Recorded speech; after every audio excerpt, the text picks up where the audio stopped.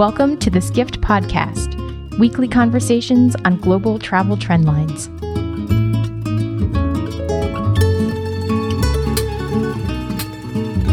Common knowledge tells us that Tuesday night is the best time to book a flight, and we should buy tickets about 3 weeks before a domestic trip, show up to the airport an hour and a half before departure. But there's common knowledge, and then there is reality. And we have some experts in the room today to help us bust some of those myths, check facts, and answer frequently asked questions. Joining us in the Skift office today is an all-star cast, including George Hobica. He's a travel expert and the oft-quoted founder of Airfarewatchdog, which alerts travelers to low fares. Also with us is Associated Press, airlines, and travel reporter, and a self-described av geek, Scott Mayerowitz. They're here with me, Skift podcast host Hannah Sampson and reporter Dan Peltier. Thank you guys for joining us. Thanks for having us. Pleasure.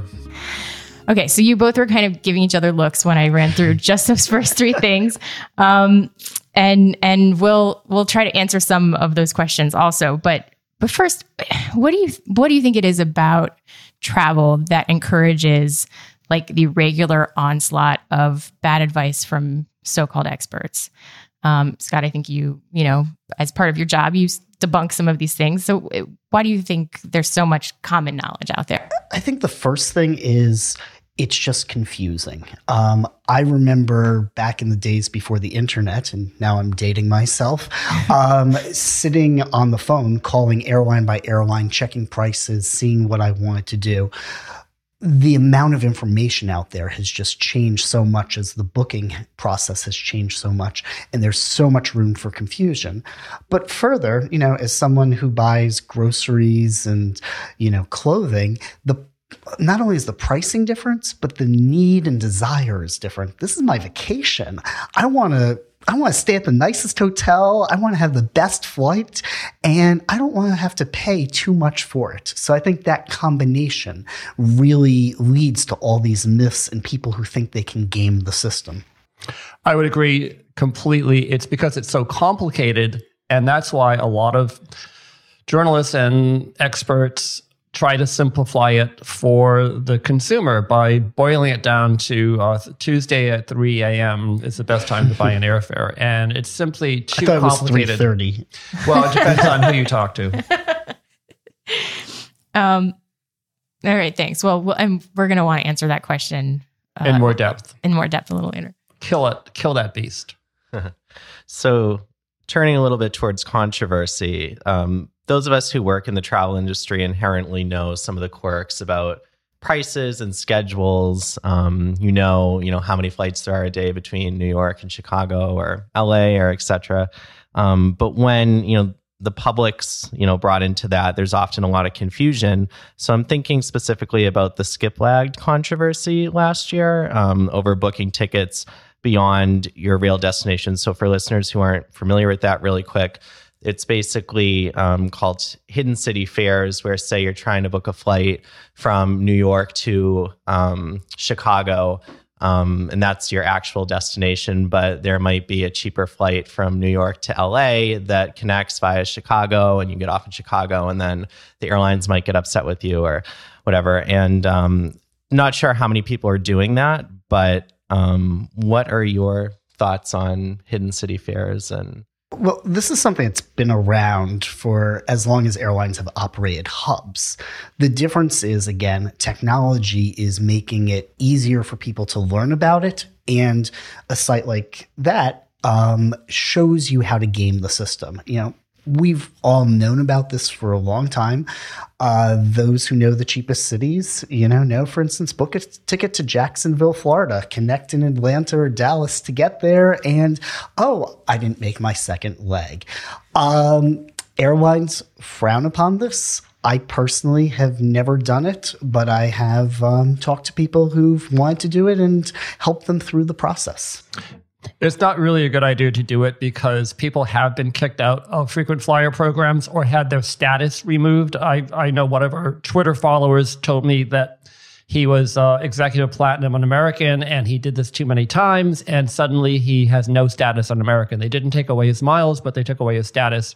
There are all kinds of things that can go wrong when you do a hidden city ticket. I think that it's not a good idea. And it's also bad for people who don't do it, because what it does is it reduces the airline's revenue. And what are they going to do?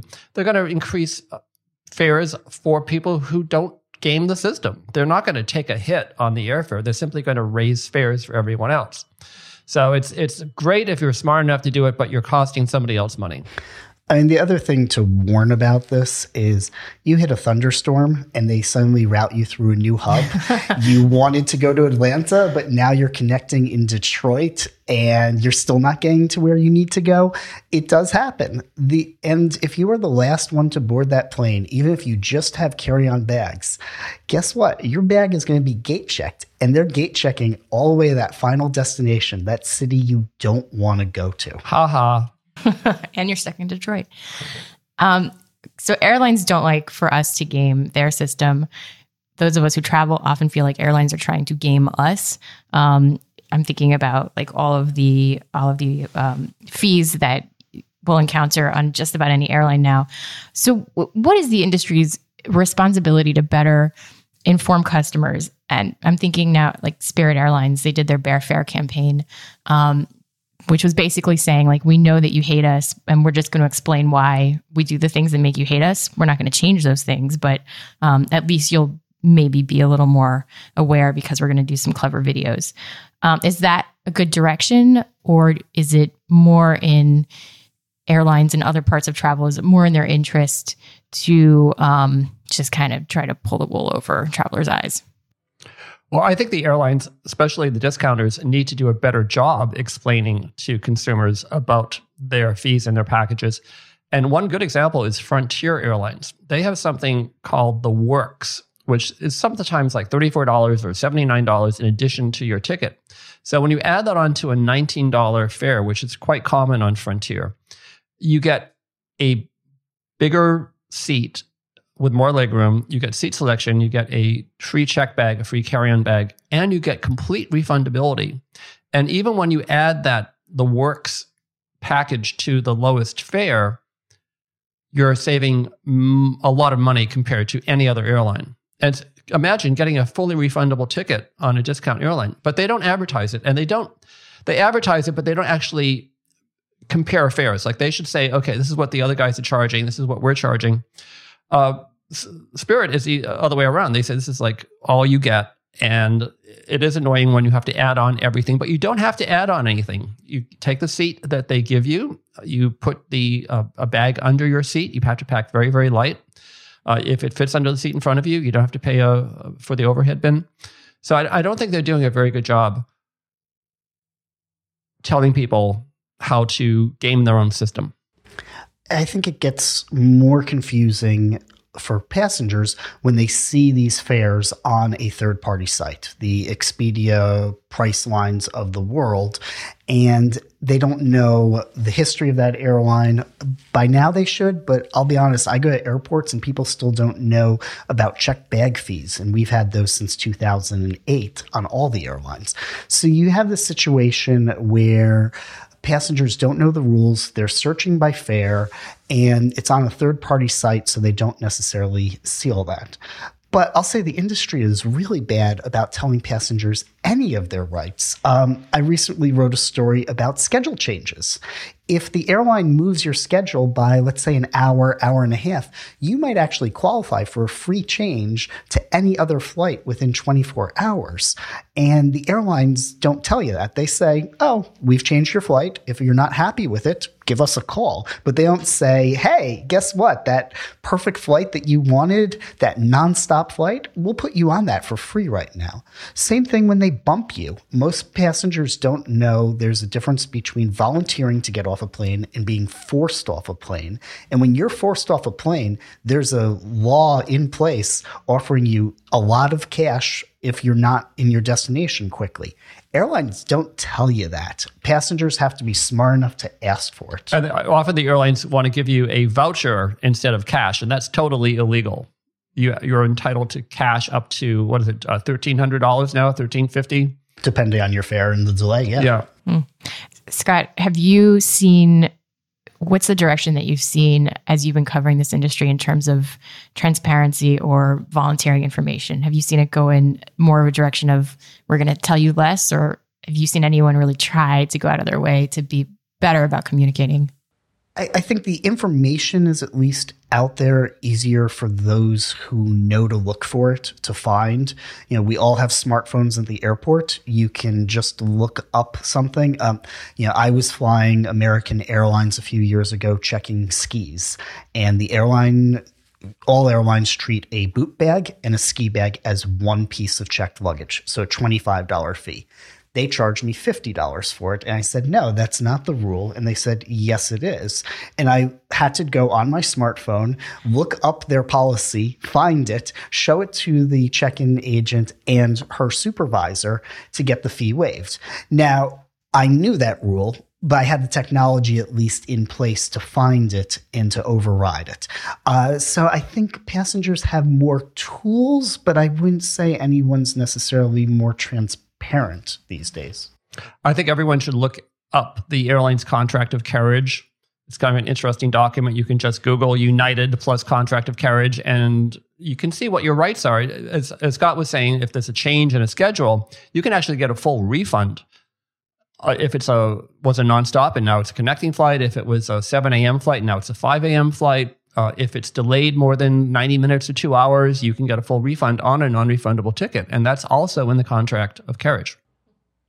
Fascinating. What about shoulder season? Is that something that still exists, or are we just kind of on a rolling schedule now, like network television? And is that an ideal time to book travel or not so much? Depends if you have kids in school and can travel whenever you want and what your job is. But destination by destination, there are still shoulder seasons. You know, if you want to go in January to Europe, airfares can be great, especially if you're traveling on off days. But I think what I've been seeing more of is what day of week you're flying makes much more of a difference on airfares, especially if you're planning out those really, really cheap fares that George always tweets out.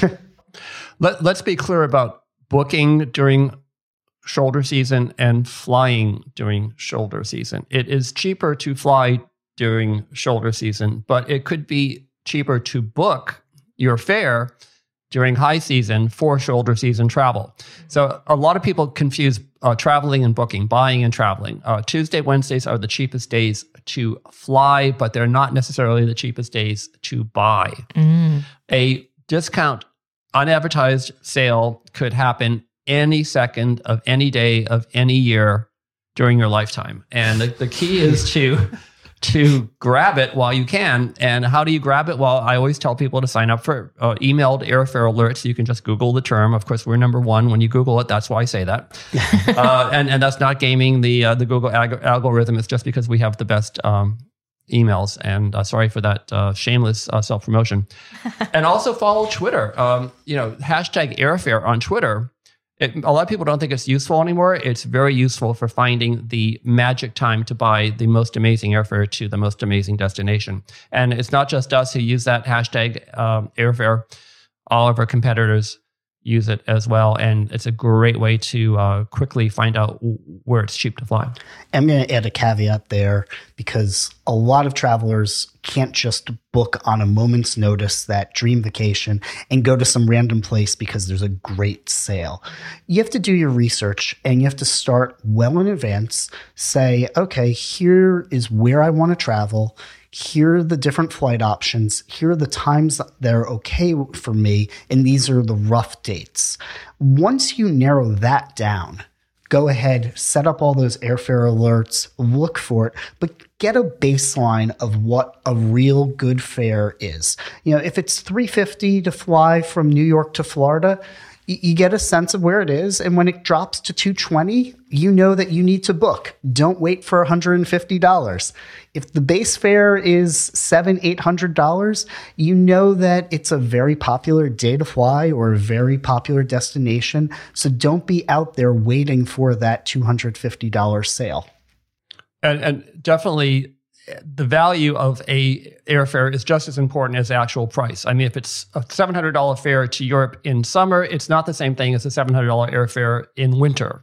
Those summer fares has much higher value. Is it a nonstop? Is it on a Dreamliner or in a 727?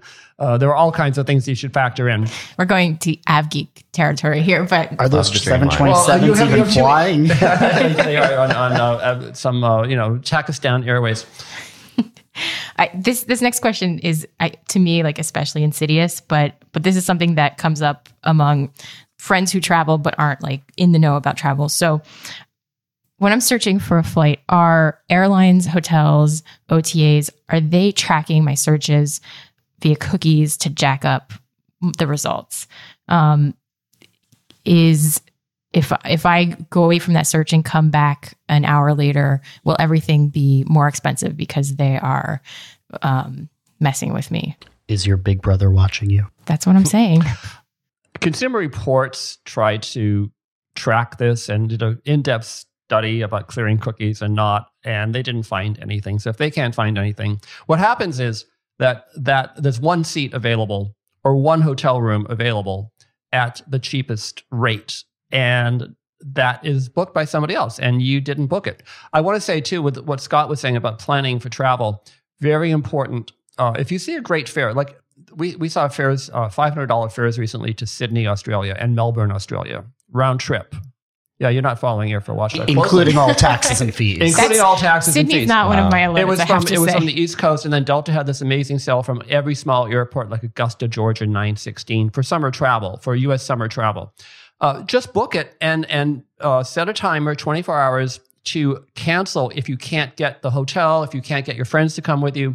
Just book it, because you can now get a full refund on any fare as long as it's 7 days or more ahead of travel. Just by calling the airline and saying, I want my money back or I want to cancel it. The other thing on the cookies, while they might not be doing that, they do have some big data that they are collecting, and they're selling more items to you based on your past propensity, your past actions and your propensity to do so in the future.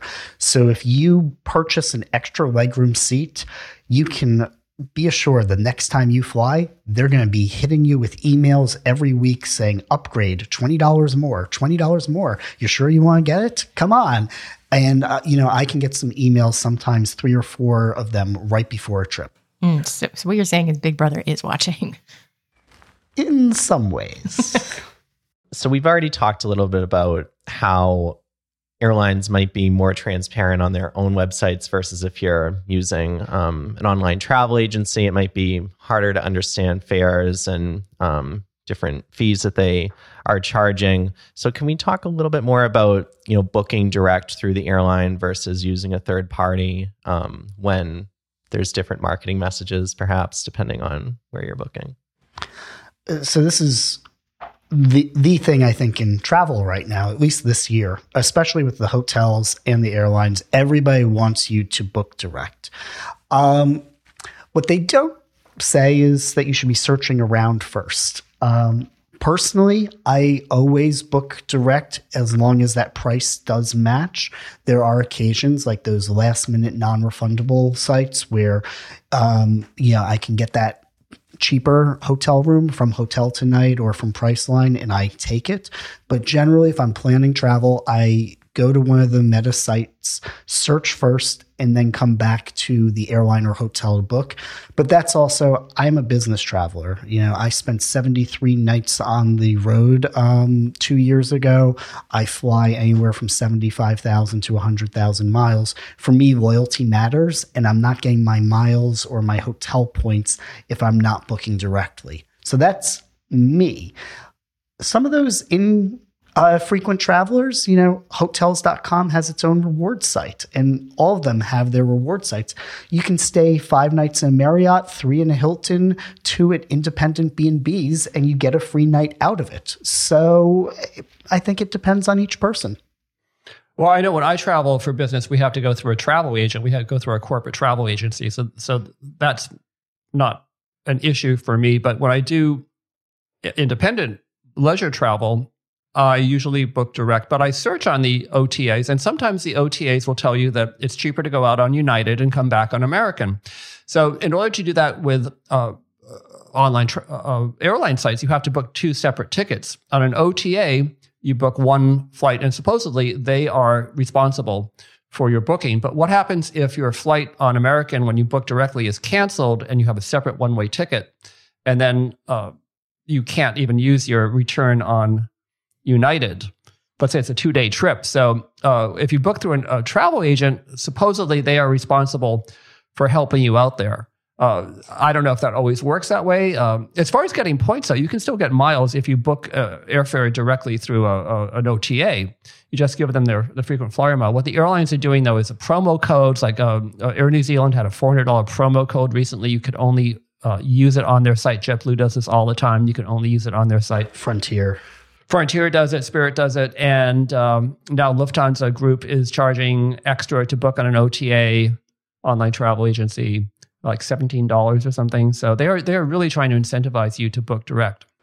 And for me, one of the other issues is if something goes wrong on the trip, I don't want to have to deal with a middleman. But that's me personally, and I think if the savings is large enough, I'm willing to book through that middleman. The New York Times did a story recently about the plague of the middle seat and how it's hard to avoid that. It didn't really get into a lot of prices or fees that can be paid to avoid the middle seat. Do you think it's harder than ever, and you probably struggle with this when you're writing, but harder than ever to communicate clearly the cost of travel, especially air travel, and what it takes to just kind of have a pleasant trip?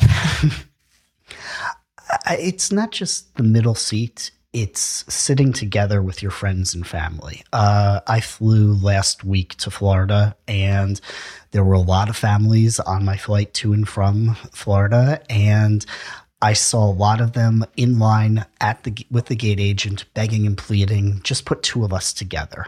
And that's one of the problems. Airlines are holding more and more of their seats back for the elite frequent flyers or those who are willing to pay more for either a seat with extra legroom or just one with the same miserable cramped space but a little closer to the front of the plane.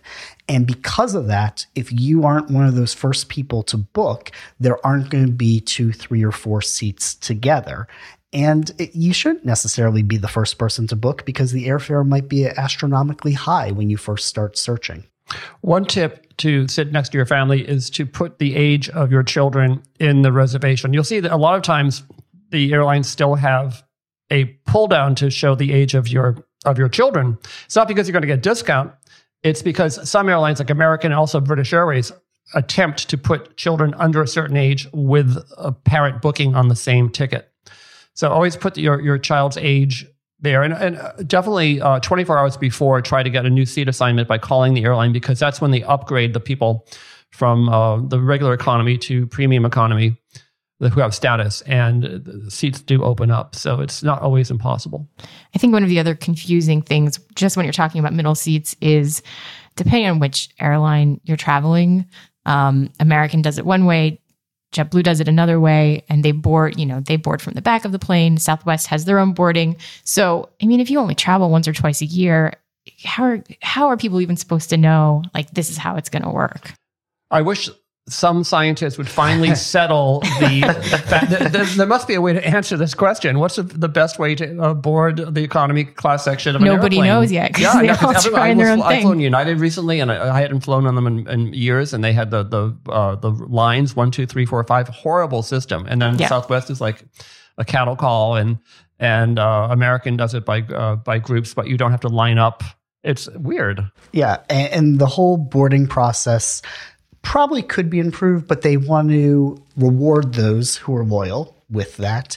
And boarding early today really means having space in the overhead bin. So it's a perk to your frequent flyers or those who hold your credit card or some other financial relationship. Or those who've paid an extra, whatever, $12, $20 for early boarding. The other thing with the whole middle seat issue is that it's going to get worse. It used to be that you didn't get advanced seat assignments on the low-cost carriers like Spirit or Allegiant or Frontier. But Delta has come out with something called Basic Economy. Now, this is a fare that not everyone necessarily knows about, but I will give Delta credit. They are very clear on their website that here's what this fare includes and here's what it doesn't include. And one of the things it doesn't include is an advanced seat assignment. And United and American are both going to match this fare in the next few months. They haven't given us the full details yet, but I'm pretty sure it's not going to include seat assignments. So there are going to be more and more people out there booking these ultra low cost fares on legacy airlines and not getting seats in advance. And probably ending up in the middle. In the middle, next to the bathroom, in the middle, next to the bathroom, something like that. And also those fares are totally non-refundable and non-changeable. You have to fly that flight that you bought, or you can just eat the ticket. They're not really worth it. They're sometimes just $10 or $20 less than a fare with a little bit more, a few more rights to them. So I would not buy them personally. So I guess first, both of you are really high-profile travel experts, so I'm sure you're constantly bombarded, family and friends, to the point that it gets a little agitating. But what would you say for each of you is the most pervasive misunderstanding you encounter, either from consumers or family, friends, the question you get asked the most? Well, for me, it is, and we've already touched on this previously, when's the best time to buy an airfare? I get this all the time on Twitter. Should I wait? Should I not wait? My crystal ball is in the shop. It's been there for years, and I don't even know which shop it's in anymore. Really, there's no best time to buy an airfare. There's a best time to fly, perhaps. The Tuesdays, Wednesdays for domestic travel, Monday through Thursdays on international travel. But there are so many great tools out there to track fares and also to educate yourself about airfares. I love Kayak, for example, and Google Flights is interesting. Make sure that you use the flexible date search functions of the airlines. There are so many great new tools. Like United, you have to click My Dates Are Flexible. Delta has the same thing. American doesn't. JetBlue has something called Best Fare Finder. Just Google JetBlue Best Fare Finder. They don't even have a link from their homepage. Southwest has their so-called shortcut or low fare calendar, and those are the great tools to find dates where it's cheaper to fly, sometimes over an entire year. And the other possibility is when on Kayak, you have to give them your email address or sign up on Facebook, and they will show you a month view of flexible dates. They don't have Southwest, they don't have Allegiant, they don't have every single airline, but it's a great tool. And of course, google.com/flights and then google.com/flights/explore. The /explore is again hidden. I don't know why. They make it so easy.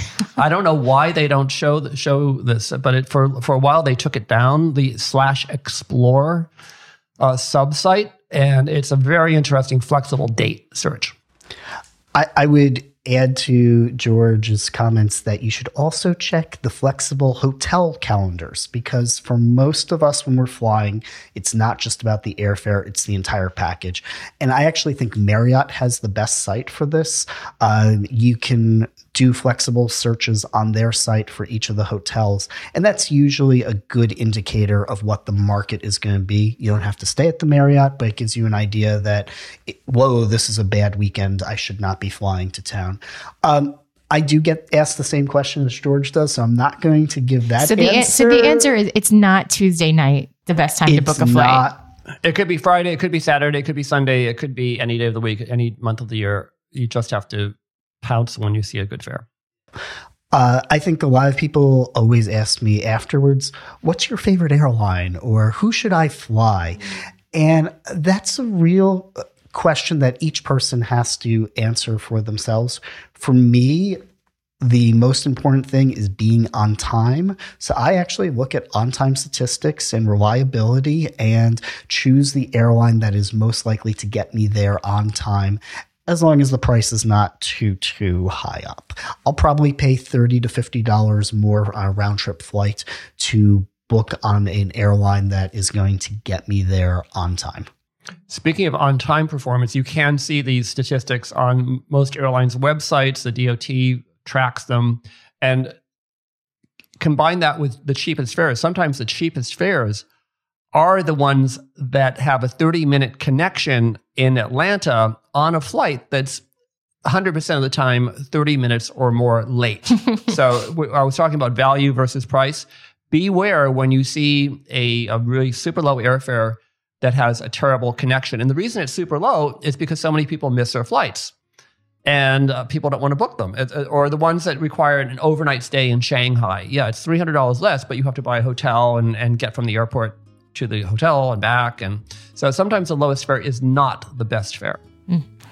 This has been valuable advice, guys. Thank you. We could probably do this feature every week for a year and still have a lot of questions to tackle.